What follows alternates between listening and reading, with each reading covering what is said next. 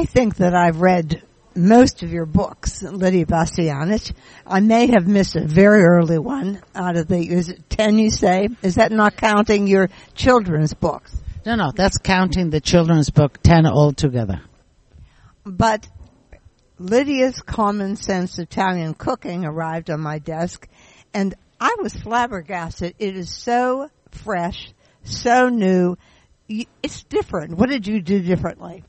Oh, thank you, Anne. You know what I did differently? Because I gave enough recipes, and certainly I have recipes in this book. But I want to liberate the cook out there that's dying to cook, that wants to get into the kitchen and is always afraid to let go. I want them to go into the kitchen and to really look in themselves and understand how much common sense, how much cooking they can really do on their own. Yes, my recipes will guide them, the paragraph, my directions, all of that is to one point, that they are comfortable in the kitchen, that they make their recipes their own, and that they cook from the heart with what they have. Now, this, of course, correlates with your PBS programming, which you said just started now. In this book, you first of all, you quote how rare common sense is, which I agree. And to me, I think that you add an element in this book through your tips and also through talking everybody through the recipes, that if anybody has any common sense, they're bound to let it loose, I think. Now, there are some of these tips. Each recipe you have, it's organized by how? Well, the book is organized very simply by the courses. The appetizers, the soups, the pasta, the main course, the fish, the chicken, and desserts. So it's rather a simple following. It is about simplicity and common sense and navigating the world of cooking and eating in the most basic and simplest form. Now, I think you've always emphasized the freshness of ingredients, the quality of ingredients, but you really push it in this book. Well, I think that's at the basis of every great chef and every great recipe is the product, because I cannot resuscitate something that's gone and finished and over. I, as a chef, if I can take what the best that nature can give me, that the earth can give me, and elaborate it as little as needed or as possible, then I'm a great chef. And I know that what I cook is going to be really good, because you can't beat nature. And I give it a little helping with the seasoning. So, good product, simple preparations, and with confidence. And you give these practical little tips. First, you also don't like to waste anything. And I learned something from you that I was really proud that I picked up on, is you said after you use a lemon for lemon juice, save the shell, the lemon, plop it in the freezer, and then throw it in when you need to have acidulated water for something. I love that. Well, absolutely. That goes really back, I guess, to my upbringing, and where, with my grandma in the courtyard, she produced. I sort of ran after her and helped her, but she produced everything that we ate, and everything was essential. Nothing was wasted, because she had to work at it and plow that earth and seed it and all of that. So even when we peeled the potatoes, those peels went to another pot that was cooked for the pigs. That was the food for the pigs. And I just think that it's so gallant in respecting nature and the earth and what it gives us. We are concerned about our universe, our environment, Well, let's begin with what we eat, and let's not waste anything, and let's spare and respect our environment. Now, each recipe, each section is prefaced by a little short essay where you're spreading your kitchen wisdom and kitchen sense, and then each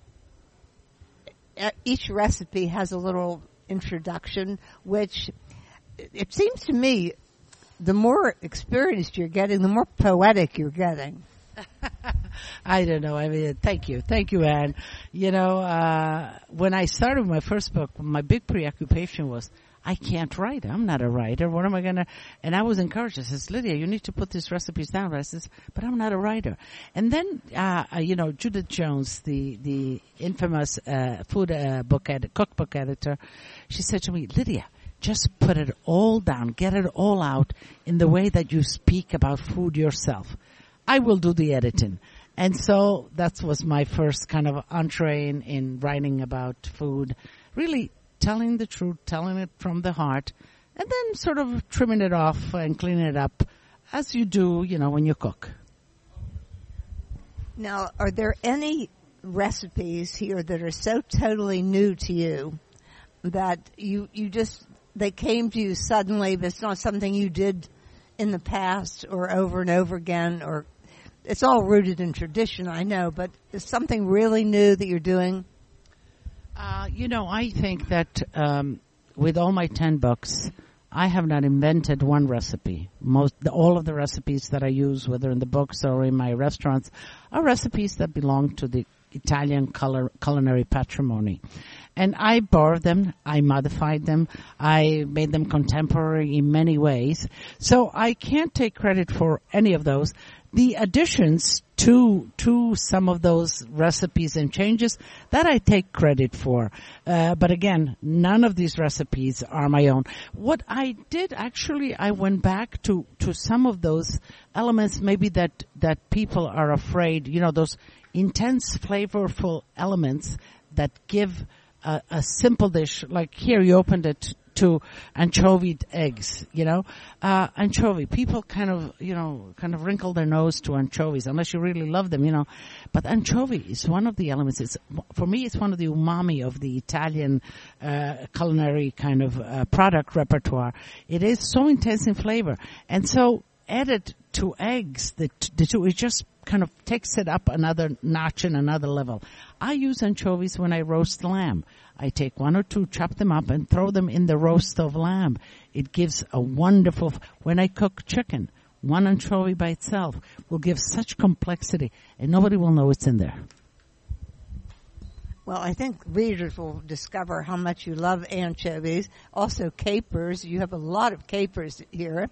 And you explain how you work with these ingredients.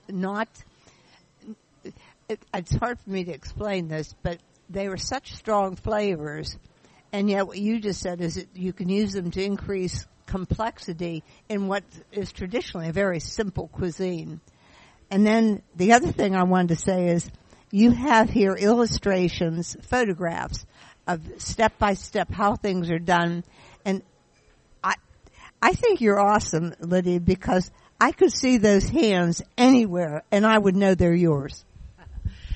Thank you, Anne. You know, I get a lot of comments on my hands, and even when I have book signing, people say, can I shake your hands? Can I see your hands? And, you know, for me, hands are an extension of my senses. I need to touch food for many different reasons. Food speaks through my hands to me. I can tell if a fish is fresh. I can tell if meat is tough. I can tell if that artichoke is nice and crispy and so. I use my hands a lot in really sensing and feeling and collecting information from the product before I even buy it sometimes, because it's, you know, it discriminates. Say, oh, this is no good. You're not going to cook it good. You know, leave it alone, and I put it back. And this is my hands talking to me. So I think, like many other things, like a violinist or a cellist, you know, you need to have that feel of that string, of that the pressure, whatever. And that's meat products talk to my fingers the same way. Well, you express a lot of personality through your hands and also through the kinds of things you choose here that Americans may not be quite as familiar with as they should be, such as one of my most favorite things is razor clams. Let's just explain a little bit about what you do with razor clams to give an idea of the kind of food you're cooking in this book. Well, razor clams are those long, kind of brownish clamshell that has that long clam in it. What is different than a clam that it needs much less time to cook. It needs simplicity.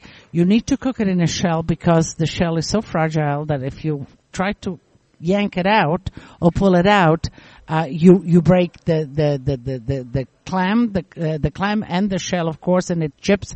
So simplicity and very short cooking time is the answer to this delicious mollusk. So garlic, good oil, the basis, a little parsley, a little white wine, and I put a little breadcrumbs. You know, whenever I do a juicy kind of clam mollusk kind of cooking, and they release a lot of their juices, I put a little bit of breadcrumbs in that juice just the last minute to kind of densen up the sauce, so it's not brothy, so you can it sticks to the shells. So, you know, I think the recipe is right there. Garlic, oil, parsley, white wine, and razor clams. The one thing is find a pan that you sort of set them all in line, again, because they are so fragile. You don't mix them, you can mix them, you can shake the pan a little bit, cover them, let them kind of open up, and then enjoy. See, this is common sense. And listeners, you'll learn how to make a pasta correctly. You'll be able to prepare an artichoke, which is not as hard as it sounds. Sauces, meat dishes, lots of vegetables. I think that's very contemporary as well. And I think this is a real achievement, Lydia. Thank you so much for writing it and for sharing all these secrets with the world. Well, thank you, Anne, because, Anne, you have been following me for a few years, you and I. And so coming from you and understanding of what this book really, why I needed to do this book, I really appreciate that. You got it. It's common sense and it's simple. To finish, can you give us just the details on your PBS program? Yes, my cooking show, which is based on Lydia's Common Sense, is on WQED on Saturday afternoon. I'm not sure when. It's the best is to check the schedule, and then it's on Create also several times. It's the parallel station to PBS Create, and it runs I think 4 or 5 times during the day, so you're able to catch it. And depending on what part of the country you're in, you will have to check to find out when that local PBS station in Boston and New York and in San Francisco, they tend to be renegades, and they put it on at different times of the day. And if you're outside these United States, well, I'm very sorry. You'll just have to wait for it to become a CD or a DVD. Is that in the plans? Well, no, it's airing in Mexico.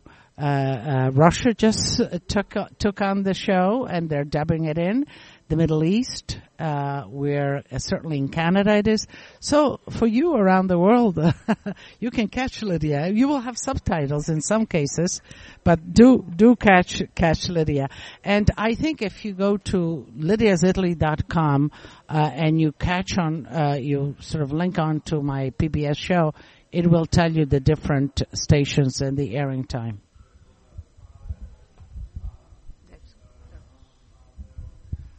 Now we're the lucky ones, because we're going to be part of the experiment tonight.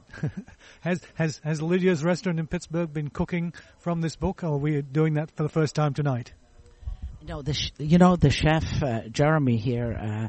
As soon as he got the book, they were excited. They want to test. Of course, like all chefs, then they do a little bit of their own rendition. But tonight, the meal is based solely and wholly from Lydia's Common Sense cookbook. So I look forward to your comments and enjoyment. And some Bastianich wines will be served with that. Wonderful. All right, sounds. Are we having Vespa? Yes, you are having Vespa. Yeah. Yes, the Morellino di Scansano and the Aragone. Okay, all right. So you're staying for dinner? We're even more certain to now. Lydia, always such a pleasure to see you in our city and to be able to share you with our worldwide audience. Thank you so much for joining us. I'd love to see. Did you see yourself speaking? Lydia Bastianich is unquestionably the grande dame of Italian cuisine in America, and also, as I read this latest, her sixth cookbook, you're so well connected still in Italy. Yes, the Lydia Cooks from the Heart of Italy is about 10 different regions of Italy. Yes, it says a feast of 175 regional recipes. And this book, two things I noted. One is that you did it with your wonderful daughter, Tanya, and it's dedicated to your father. Could you explain something about Right. Well, I dedicated, the books are about my family, and my family are so instrumental in what I do. And so kind of each one is for one person, and this one is for my father. And I thanked him for having the courage. And, you know, I came here when I was 12, but my mother and my father were mature in their between 40s and 50s when they brought us here, and they did not speak the language, and it's all because they felt that their children needed an environment to grow properly as adults, an environment, because as you know, and that, you know, we were caught behind the Iron Curtain, the part of Italy that was given to Yugoslavia. So therefore it was quite difficult, and we escaped back to Italy and ultimately came here as immigrants. So, you know, I really thank. And what a dream come true. It's funny. Let me say something. It's funny you should say that, Lydia, because one of the first memories that I have of watching television, and it wasn't even actually television, it was news at the movie theater, was all about what was going on in a place called Trieste. There you go. And it was a piece of, you know, for you it's a piece of living history. For me, I had no idea where Trieste was. I had no idea what they were fighting about. Yeah, and I was part of that sort of discussion, and I was part of that human number that were kind of decided what life where will they be put behind the Iron Curtain or be back in Italy. And but you've been there since, so you've known the place. We have. Trieste is a lovely city and a fascinating connection to the Austro-Hungarian Empire as well. But we don't need to go into that because I'm sure you have some recipes that reflect that anyway. Yeah. Well, let's get the overall thing. First of all, I wanted to say I copied something you said out of the book because it kind of sums up your attitude, your philosophy of food. You say, waste not, want not, and make it delicious. And that, to me, is your approach to food. It is. I think also the whole concept of, it's not a novel concept, certainly I didn't invent it, but if you go back into the true cooking of Italy, and I would venture to say for most of the great cultures, if you go back to the true roots, it's this respect for our surrounding, for the products, the seasons, using everything, and certainly these regions that I have in this book reflect that, and the recipes are so exemplary, but they're delicious at the same time. You know, if I have a great dessert that I make in here, and again, I must tell you that these are not my inventions of recipes. These are all recipes from the Italian culture, which I modified to some extent. But one of those recipes that it was the chocolate bread parfait, and it is from Umbria. And what they do there is that they take old bread and they melt some chocolate on a double boiler, add some espresso coffee that they have left over, and put some rum in there, and then dunk this kind of old bread, dried bread, until it absorbs and becomes moist with this coffee chocolate rum liquid, and then it's layered in a parfait glass with whipped cream and toasted almonds, and you keep on layering it. And beautiful. It is so delicious, so straightforward, just simple bread and the recycling of it, making it into a grand dessert. Well, now, you work your way north to south in Italy, identifying characteristics of the food of each region and also the character of the region. And then you highlight different producers, you explain the different types of personalities you've met, and then Tanya adds, and in fact, I mean, I know Italy pretty well, and she finds places that I've never even knew to look for. Well, you know, this is her specialty. She is an art historian. You know, she has a PhD from Oxford in Renaissance art history. But exactly what you said, you know, I mean, to identify the great paintings, the great churches, the great antiquities, I think, you know, a guidebook will do that well. But she has personal experiences with off the beaten track. Exactly. Even some place where you have to go and knock on the door to get the keys, and Yes. the little church opens up, and that sort of fits in the way where I travel. So I think we share that with the reader. And you know, Anne, I've gotten a lot of response. People are using this book and even my previous book, which is Lydia's Italy, which are the other 10 regions, as somewhat a sensibility of where to travel off the beaten track in Italy. Yeah, I was thinking to myself, how would I take this with me? There you go. Because, I mean, there are lots and lots of tips in here. The answer is we'll just have to extract the pages for the particular region we go to, one region at a time, and that we can certainly make that work. Now, you took some of the photos? I did. I took most of the photos, except for the food. That's Christopher Hersheimer. Yeah. The photo of the places and people, I took them. And you know how it is. Yeah. Thank you. But you know, Anne, how it is when you travel, and Peter, you take a lot of the photographs, I know, is you catch a moment, and it won't happen again. You need to capture it then. Right then, yeah. You can't send a photographer after to capture it. So I got into a little bit. I had some instruction by a photographer on simple, just no artificial light, just regular light photograph, kind of pressing the shutter, and that's what I do, and it's turning out fine. Well, I have that great picture that I sent you of your vineyard in Friuli. That was a beautiful picture. With the snowy Dolomites in the background. Yeah. That's in Cividale del Friuli, the Bastianich winery. Now, you spend parts of this book on studying or focusing on regional cheeses.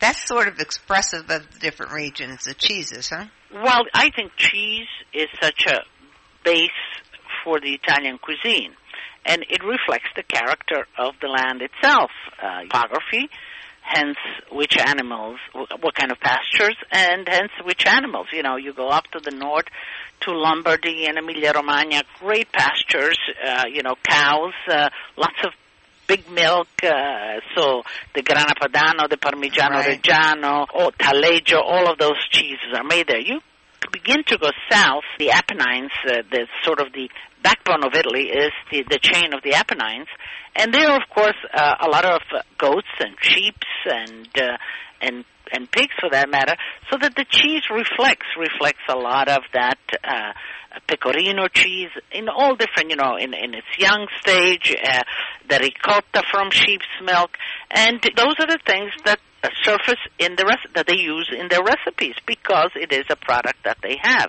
So you can't separate the two. Now, I made scribbled a few notes here. Is it true that Queen Elizabeth, the Queen of England, imports Calabrian onions? She does. Cipolle di Tropea. These are wonderful. They look like, kind of elongated, like the shallots, but much bigger. I don't think I've ever had one, knowingly, at least. I remember reading about them because we started to study Calabria a little bit because we were thinking of going there, and we'll get there one of these years. And I remember Tropea as a town also that was a place I thought we would go when we were in the region. Well, Tropea is a beautiful town. Saint-Tropez up in the French Riviera, but this is maybe the Saint-Tropez of the south, the Tropea. A lot of Italians go there. It's not yet very touristy known. And around Tropea, which is down on the Tyrrhenian Sea, and if you go around the tip of Calabria, you end up in the Ionian Sea. Well, there's a lot of great sandy beaches. Beautiful. That's a beautiful we saw some of those when we were in Puglia and Basilicata. Yeah, absolutely. It's I think there's still so much to be discovered in Italy, even though you just can't ever. You've covered a lot of it, though, Lydia. I mean, but Anne, every time I go, I find so many new things, and I said, boy, is there more to find out in this little country? I mean, it's just so rich of. Well, you have really little-known recipes too. I mean, rice and chestnuts I've never heard of. Oh, it's great. You see, we used to eat as that's more of a Nordic, and it's up in Piedmont or Trentino. I see. And we used to eat, rice was a base for a lot of, sure. a lot of cooking. I mean, rice cooked in milk, And inside, you know, if you put the chestnuts, or we put sometimes dried prunes. I mean, you know, that's what my grandmother and mother made, and that was sometimes the meal for us kids. Well, yeah, I haven't, you know, I guess we had a lot of chestnuts, but I don't recall mixing them with rice at all. Well, it's delicious. Try it. And then I'm assuming this cookbook that this is the ultimate ossobuco recipe, right? It is. It is to talk about Lombardy, and not to talk about ossobuco and risotto milanese. And I always get asked for that. You know, Lydia but this is, I found to be quite traditional, and I love it, and it really delivers a great ossobuco. And you also talk about no-stir risottos. Now, that's something I would look into. Well, I think that I've been predicating about making the real risotto. So I think Americans got that. They're getting it. They know what the risotto is and whatever. They're getting familiar with the short grain rice. Now, I know that at home, my mother and my grandmother didn't always stir that risotto continuously. There were other ways of cooking the rice. Do you get 100% the creaminess that you do in a traditional technique of risotto? No. But it's a great, great alternative, especially, you know, you have a family to feed and you want to run around and do other things, but you want that kind of comfy risotto-like plate for the table. I have several different combinations. Yeah, I know somebody who actually is an Italian wine merchant whose wife makes risotto, and she switched to a pressure cooker risotto. And I tried it once, and then I gave away the pressure cooker. Well, no, because, you know, you need to mix it to some extent. Otherwise, you know, you want to sort of, in cooking risotto or the like, you want the starches to seep out from the rice and make the texture creamy. In a pressure cooker, I think it would just doesn't have a chance to move, and the starch remains in the kernel. Now, you talked about Moreno Cedrone.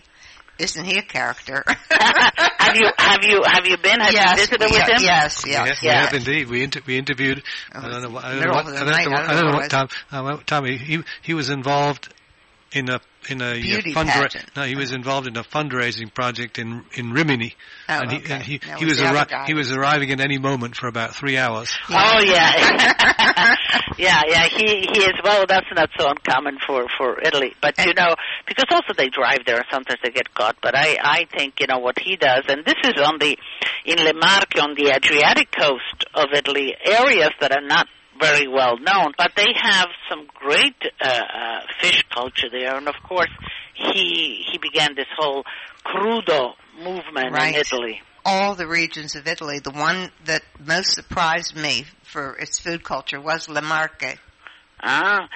I really was surprised. I never expected all that. I guess our expectations were not all that great, although we did a lot of research ahead of time, and we were absolutely amazed.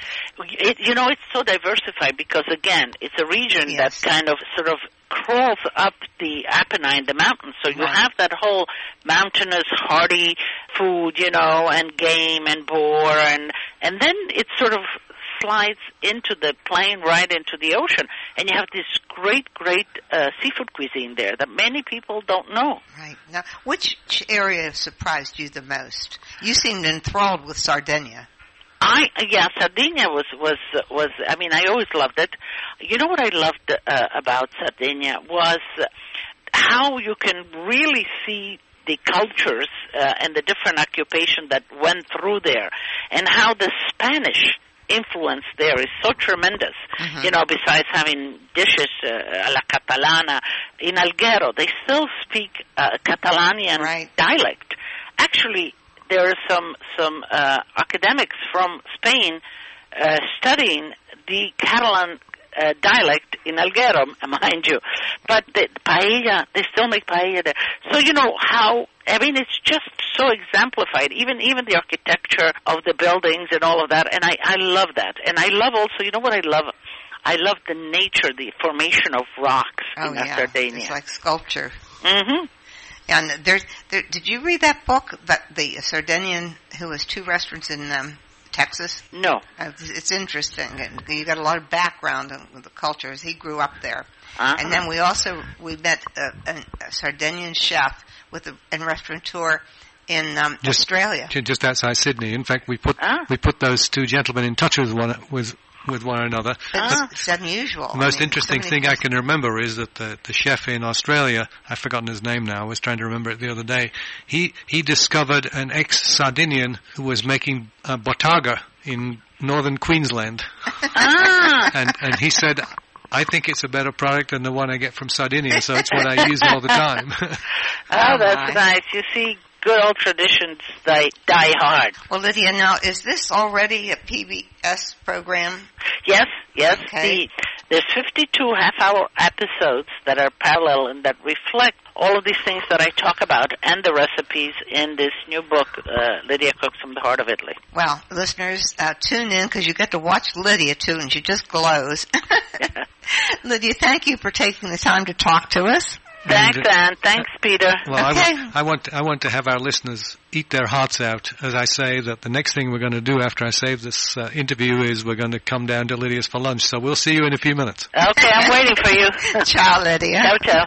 We always enjoy talking to Lydia Bastianich, and we always have something new to talk to her about because she is a prolific cookbook writer, and even actually now a children's story writer, and of course a PBS star. Lydia, welcome to On the Menu, and I have to say that Lydia's Italy in America is just so exciting as a new book. You can explain what the subject is, but I wanted to start out by saying you must have had a ball on this tour, traveling all over the United States looking at Italian-American communities, because there are plenty of pictures of you and your daughter Tanya in groups, smiling and looking very happy. Yes, and I had a grand time, really, discovering, if you will, the Italy in America. Right. It took me 3 years to pull this book together, and just because I've always brought to my restaurants, certainly still do, to my books, to my television series, Italy, the authentic food of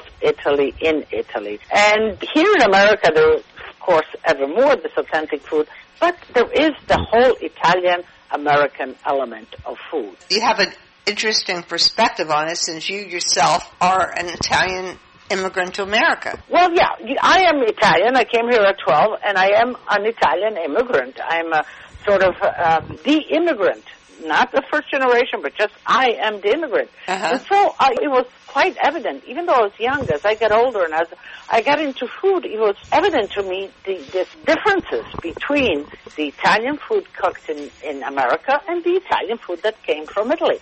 And the two, a lot of times, got mixed up. And the denial of one, oh, that's not really Italian, or that really is Italian.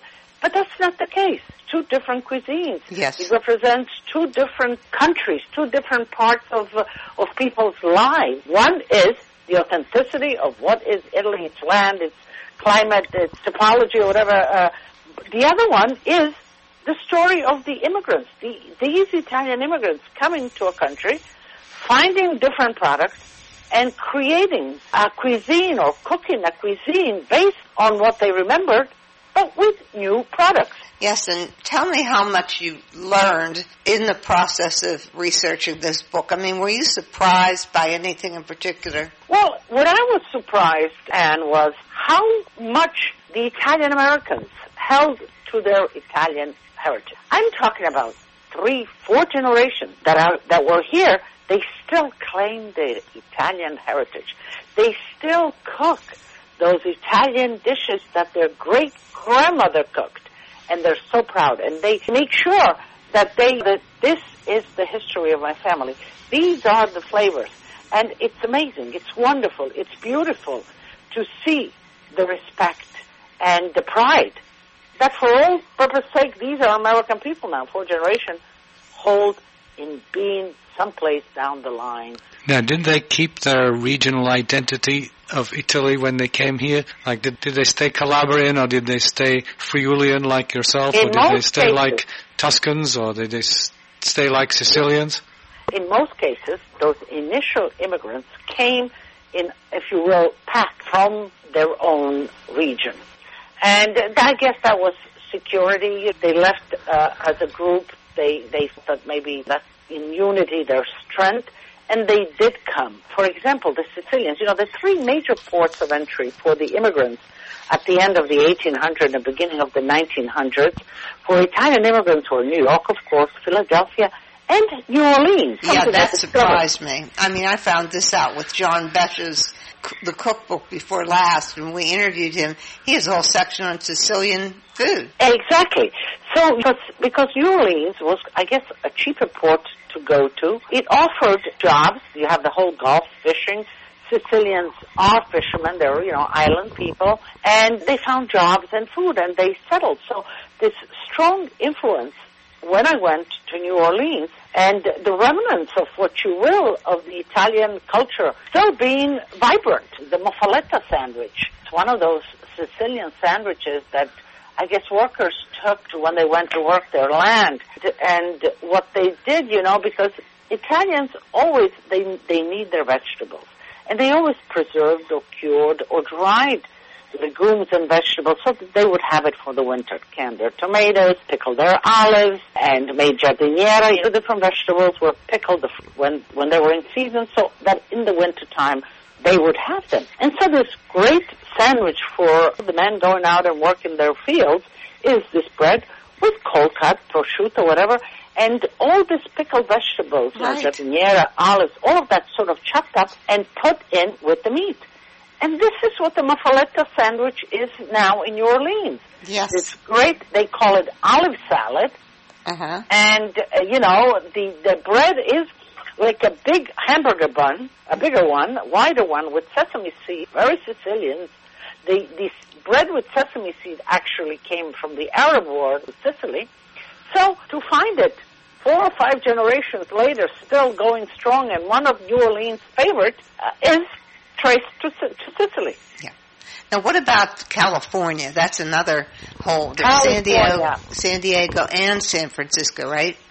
Right. The whole of California offered so much opportunity for the immigrants. Let's begin way north in the Napa and Sonoma.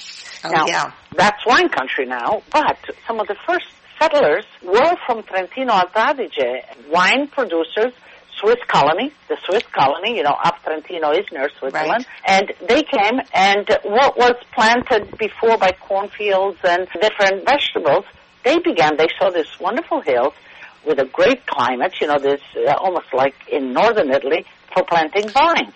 And they did, and it was successful. And so on, slowly they brought in their paisanis. Then the Piemontese got wind of it. Piemonte is the other sort of big wine region of Italy. So there's a lot of Piedmontese and Tuscans up there because the opportunity of growing vines and making wine, it was very conducive. But not only that, the opening of this as a wine country, the Bank America, let's say, Giannino was one of the... He sounds a little Italian, huh? Yes. Well, he was the founder, I don't know if you ever knew that. No, he was what? I was just remembering for Anne that Giannino was the founder and president of Bank of America. Exactly. So he was from San Francisco, and he saw this influx of immigrants, Italian immigrants, and even though he was a first-generation American, and he realized he began to give small business loans to these vintners, and his heritage had a big deal, much to do with it. To trust these people because he knew that his parents came from a culture that made wine and made it successfully.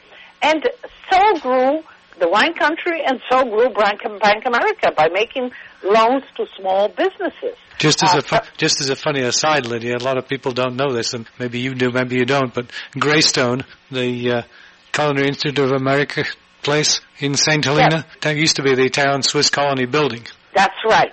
That's right. They had it up, they started up, and then they grew so much that they came down. That's a beautiful building. It's a magnificent building. I can remember drinking Italian Swiss colony wine when I first came here as an alternative to Gallo. I don't think But I think it went away now. What were some of the unique food of that part of California that came from Italy? Well, San Francisco. San Francisco, the Ligurians, Ligurian, there's 20 regions of Italy, and if you look at Italy, I call the armpits, but on the left side, that's Liguria, and Liguria where the pesto is. But Chopino, the fishermen... Okay, I was wondering about that because a lot of people would trace that to Bouillabaisse, which is Marseille in France. But it's really it's really different, so it's like a Ligurian sailor soup. It is. The Chopino is, you go to Liguria, you still find the Chopino. They might think in San Francisco that it is their own, but that is rooted in the Ligurian immigrants there. And they still cook it, and it's a big part of what the San Francisco menu is. But then, if you travel down, and we're always in California, the Salina Valley, the great sort of valley where you get 2 harvests, up to 3 harvests of vegetable a year, the garlic, the artichokes, the broccoli di rape, hundreds of miles of planted fields of these vegetables. I mean, they couldn't be more Italian, these vegetables, and yet they have become such a big part of the American table. Take, for example, broccoli di rape. Andy Boy, the Andy Boy family, 4 generations ago, Grandpa, coming from Italy, needed to bring his broccoli, so he brought the seeds for himself. But now it is a multi-million-dollar industry, and it has changed the way Americans eat. Just about everybody knows broccoli rape. Yes, and then you're going to talk a little bit about the canning empires that were built, the fish canneries. Right, and so going down the coast, San Diego, Santa Monica, the Pacific coast is a great coast for bluefish, sardines. They travel from way down Santa Monica and San Diego all the way up to Seattle to mate and to... So there's the sardines are really, and the tuna, the bluefish, is quite available. And Sicily is known for its tonare, for its canning of tuna, for its canning of sardines. And so when they came to the coast, it was a great opportunity for them, that business. The canning industry in San Diego, which now has been moved, was really energized and kind of blossomed when the Italian immigrants were there. Then it went into the Asian immigrants took over. And now it somehow has subsided, the canning, I think, done actually on the boats out at sea. And, the fish couldn't be any fresher. You can out there and it's ready to go. But gave jobs and opportunities for a new life to thousands of immigrants, and it created an industry and a business. And we have Ghirardelli, the chocolate. The chocolate, what's it called? Yeah, you pronounce that one really well. I can't remember what it is. Ghirardelli. Ghirardelli. Oh, Ghirardelli in San Francisco. Yeah, exactly. Yeah, that's another family, and the chocolate. But take, for example, the Progresso. That's going back to New Orleans. As we were talking, the Sicilians need their canned vegetables and tomatoes. They need them nice and ripe, and if it's not in the summer, then they'll use the canned ones in the winter. And so the Progresso family decided to begin canning the tomatoes for their immigrant compatriots, if you will. And the Progresso company was born. Now it's a mega company. I think it's owned by General Mills. Probably is now. Now back to that other Italian colony on the East Coast called New Jersey. Yes. What's happening there? What was unique to that area? Well, New York and New Jersey and Philadelphia, by hundreds of thousands of immigrants came. And what New Jersey offered was first coming into the city and sort of finding jobs at the docks or building streets or building bridges. But slowly, Italians are farmers at heart. Growing vegetables and food is sort of was ingrained in them, and they found the fields of New Jersey, and that's still till this day. For example, Maggiore Farms, one of the biggest, we went to visit it, one of the biggest farms in New Jersey, the plum tomatoes, eggplant, and this is third generation. And we went there, we went to visit because we wanted to know, drives them, why did they want, Mom was still there, the second generation, and boy, we had a spread. I could have been in Italy. And the eggplants and the tomatoes and the mozzarella and the prosciutto, and it was just wonderful to be in their midst and to see how the family as a whole, and they're one of the largest produce purveyors in Jersey. And also, what amazed me, blueberries, which are in New Jersey, it's one of the sort of, I think it's Helberg. I'll find out for you exactly the town. It is the capital of blueberries in America. And blueberries are really American. They're not Italian. But the Italian family is the king of blueberries, and they grow the largest amount. Isn't that amazing? Huh? So they learned to grow something that they traditionally didn't know anything about. Well, Italians are genetically great farmers. Yeah, that's what it is. Italians, they love to eat well. They love to eat in season, and they will find a way to modify anything so it is perfect and good. Now, berries are very much part of the Italian culinary repertoire. So blueberries is not that, they're in the berry family. Right, sure. And it was natural to make it their own. Well, there's so many of these communities. Providence is another one. In Pittsburgh, we shouldn't ignore Pittsburgh. Absolutely, Pittsburgh. They came up to Pittsburgh for the steel workers, the work in the steel, the railroads, and so on. And it's Pittsburgh up on the hill. What is that? Bloomfield. Bloomfield, exactly. We visited there, and the Dell's restaurant, all that's still very Italian. But Primanti, take example. I feature the Primanti sandwich. I thought that was an amazing sandwich. Oh, it is amazing. Do you know Mario loves this too? Mario loves Primantis. Yeah. Well, but I think the provola and the capicolas, that's very Italian in a sandwich, absolutely. And then the throwing in of the French fries, very American, So you see the two cultures converge, if you will, on the plate. The thing you also talk about is that there is this sense of community, that there are all these Italian-American clubs all over the country. There are, and still, they still sort of practice and celebrate the old tradition, because in Italy still the Sagre, they're called, or the celebration of a season or the celebration of a saint, Saint Joseph. Oh, yeah, we have a place here. I don't know if you ever got to that. They have the second largest Presepia or whatever. I went to visit with those ladies. Oh, did you? I did. I made the keys. I have them in my book. I have them I taped them, and they were, 2-3 weeks in advance, working towards the St. Joseph's feast. And the beauty of it, and I said, why are you doing this? We're Americans. He says, no, that's very important. That holds the family together. It gives us identity. It makes us feel very part of something bigger than ourselves. And then at the end, they said, it's very important for the children to feel that. But then at the end, all of these goodies and all of that were sold to benefit the needy. Uh-huh. So it was, absolutely. It was wonderful, because Pittsburgh has great history of Italian. Penn Mac on Penn Avenue. Yes, the Sanseri. The espressos, absolutely. You see trucks in Sicily with the Sanseri name on it. It's a very Sicilian family. Yes, Sanseri, sure. So what do you think is going to happen down the line, Lydia? Like in our case, first I married an Englishman. Yeah. Okay.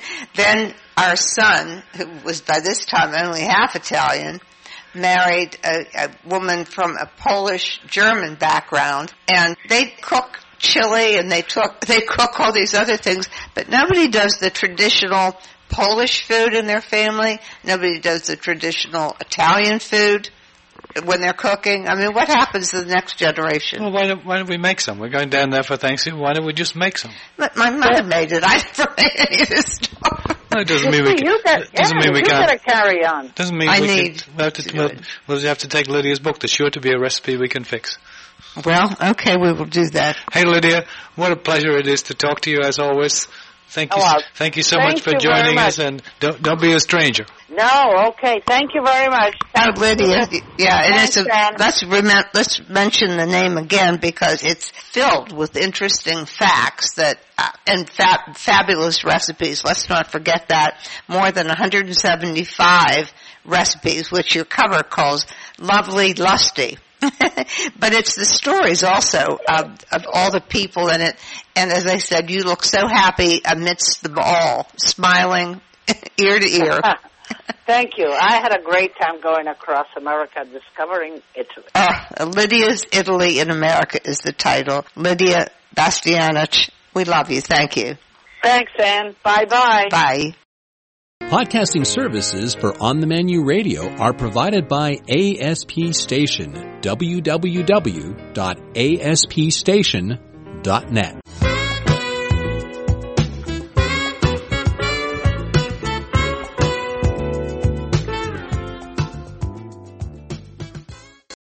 It's always such a delight talking to Lydia Bastianich. Hi, Lydia. Hi, Ann. Well, you've done it again. Every time I turn around, you're into a new project. And and right on the heels of Italy, I'm going to ask you about that in a little bit. You've written a children's book, Nona, Tell Me a Story. Now, it's a natural, you said. Tell us the story about the book. Well, I have 5 grandchildren, and they were small. I began to sort of crush herbs under their noses and get them into the smells of food. And as I got older, I began telling them the stories when I was a little girl, what I did, how I grew up with my grandmother, and she had all these farm animals, and we planted in the garden. And I think these are all such essential basics for food. I certainly wanted to share it with my grandchildren. Well, my grandchildren, even today, and they're 8 to 12, 5 of them, when they come over, Noni, tell me a story when you were a little girl. Still goes on. And so this was one of the stories. The story about the Christmas tree when I was a little girl. The Christmas tree when I was a little girl was really simplistic. It was edible at the end of the day. Well, the story, of course, centers on the importance of family traditions, cultural traditions. I think you said the hardest part of this was the illustrations, and I just think they're superb. Well, I had written these stories. As I was telling them, I said, well, I better write them down so that the children will have them, as part of who they are. And then this little kind of vignette, as my daughters and everybody was reading it, I said, gee, this would make a great children's story.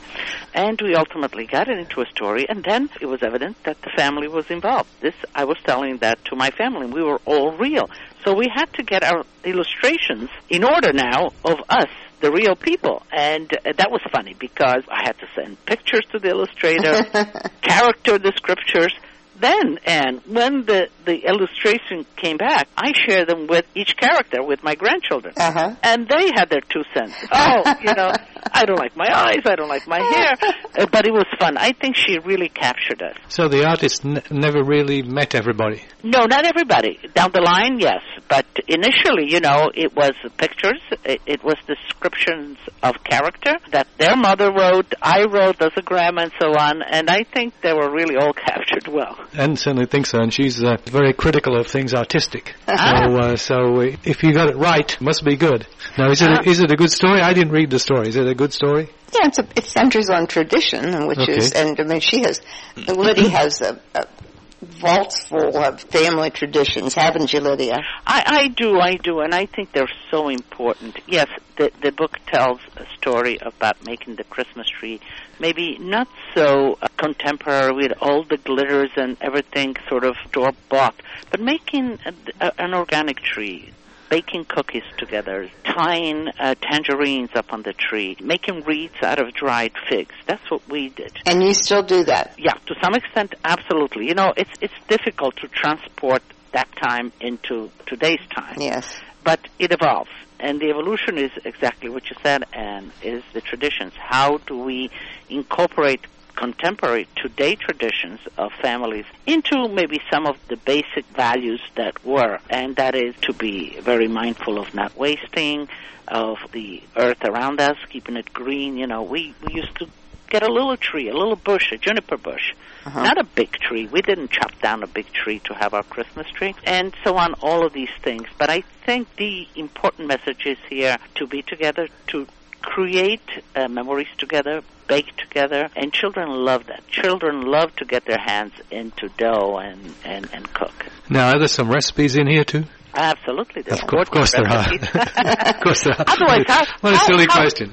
Exactly. How would they put to practice what I'm preaching here? Okay, so you encapsulated that for them too. Yes, and it is a great. I hope this book should be a reference book in the kitchen and stay there, not put away for the holidays, because it has 14 great recipes for children. Some of them are very traditional recipes that I made as a child. some of them are much more contemporary, for the children of today. Like I give them little cupcakes, angel food cupcakes, are very nutritionally sensible. Then I know my kids like chocolate chip, an oatmeal chocolate chip cookie, and there's 2 recipes for flourless cookies, the Brutti Ma Buoni and the Pinoli cookies. It's the almond paste, rather, so that people that have gluten problems. So, it's a conscientious choice of recipes for today. So now you're going to have literally hundreds of thousands, if not millions, of grandchildren. I love it. Some of I must say, the greatest reward out of all of this, one would ask, is that I find myself invited in people's home and millions that I don't even know. And here is Lydia's recipe. I get emails and they say, we're having a Lydia supper tonight. You're kidding. I just love it. Yeah. Now, what was your grandchildren's reactions when they actually saw the finished product? Well, no, they were so much involved in it. They love it. They took it. When it was first released immediately, I sent them all a copy and signed it. They took it right to school. They wanted to share it with their teacher, with their friends, and of course they were very proud of being the protagonists of the story. Uh-huh. Oh, I think that's wonderful. Great. This is going to be a big hit for the Christmas season. I feel sure. And then it'll probably just keep on going because everybody wants to have their own copy. It's such a charming testament to yourself and to the heritage that you represent. Now, Anne wanted to ask you about something else you're up to as well, because writing children's books and writing other cookbooks, it just wasn't enough. Owning several restaurants isn't enough. You had to do something really big. But it's not that it's not enough or you wanted something more. It's the opportunities that kind of come. And you just can't refuse because you know that something like that could be successful, that people would appreciate it. And when you have all the elements together, it's got to happen. I assume you're talking about Italy. Yeah, Italy, yes. Italy. Very, very clever plan was. Now, there is an Italy already, correct? In addition to yours, there's an Italy already in Italy. Right. There's an Italy, E-A-T-A-L-Y, in Italy. There you go. In Piemonte, in Torino, Italy, there is the original store, and Oscar Farinetti was the brainchild behind. And I knew Oscar, and I went there, and I did an event, I did a dinner, and he explained to me, how much he wanted to come to the United States, and that he felt that this concept of a specialty store with the really unique, the slow food kind of products of Italy, those traditional products, plus having restaurants dispersed within this retail store, if you will, where one could buy fresh fish, fresh meat, and eat it cooked, have restaurants. So we have 7 restaurants in Italy here, and besides, the fruit markets and the markets, and we make our own bread, and we have pizza from Naples, a wood-burning pizza oven. We have a pasta restaurant. We have a pesce fish. We have Manzo restaurant, which is a restaurant, a sit-down restaurant where you eat basically meat. So it is this kind of 50,000 square feet. That's huge. I mean, Lydia, and when you were planning this, it probably was the glumest time in the retail market or in the food market or any market, right? Financially. Yeah, but that's why, there's a lot of people, in a sense, involved. Oscar, wanted, and so he is the big investor. And then, of course, I told Oscar, I said, I can't do this by myself. If the boys want to do it, meaning Mario Batali and Joseph Bastianic, my sons. Yeah. And, of course, they got involved. And then we have 2 young brothers, the Saper brothers, also, who are American. And they fell in love with Italian culture. So this is a group of really competent individuals, each knowing their own kind of department, and it's been quite successful, Anne. Yeah, it was nicely received. Oh, certainly, the press. Yes. It reminds me a little bit, Lydia, of a place in Bologna called, is it Tamburini's? Oh, I know Tamburini. Yeah. Absolutely. I forgot about him. He's fun. So it's not just something made up new and modern. I mean, these kinds of shops exist throughout Italy. maybe not quite as comprehensive as Italy, but certainly it's a slice of Italy, another one transplanted here into the United States, and the community apparently is welcoming it and crowding there. So I haven't heard a bad thing about it at all. All praise, raves actually. And Anne's antennas are always up, just in case. So she hasn't heard anything. we try not to miss anything, but sometimes we do. But I look forward to next time in Manhattan to do that. Lydia, bring us up to date on a couple of other things. Number one, you just have a new website. Yes. And you said it's wonderful and it's interactive. Could you give us that website address? I am so excited about it. It's www.Lydia's Italy, all one word, no apostrophe, L-I, D-I-S, Italy. It's great because we're streaming my shows on it. We have the communal table where we share recipes. I just had a question today about this. She asked me, she says, Lydia, I love your chicken and potatoes, Grandma's chicken and potatoes. Can you recommend? So I recommended a whole meal and the wine to go with it for her to plan. So this kind of interactive activities. So we are very excited, and we love for you to go on and tell us what you think about it. I will indeed. I told you I had this quirk in my mail scanner program that said it was spam. But I will go back on it. You fixed that. Well, I did. I knew about lydiasitaly.com for a long time. Well, now this is a new one. Because I send, it's always been Lydia's email address. Yeah, but this is a whole new site, brand new. I got the message. Oh, I had another question. Yes. Is now the fish store, I mean, in Italy. Uh-huh. Is David permanently there, or just David? Yeah, David supervises it. So we have. So how the store runs is that we have a fresh fish market, and we have for our restaurants our own fish guys going every morning at 2:00 in the morning to the market. So we get fresh fish. You can buy the fresh fish, but right in back of it, there's a counter and sitting area where Dave Pasternak is in charge of a fish restaurant.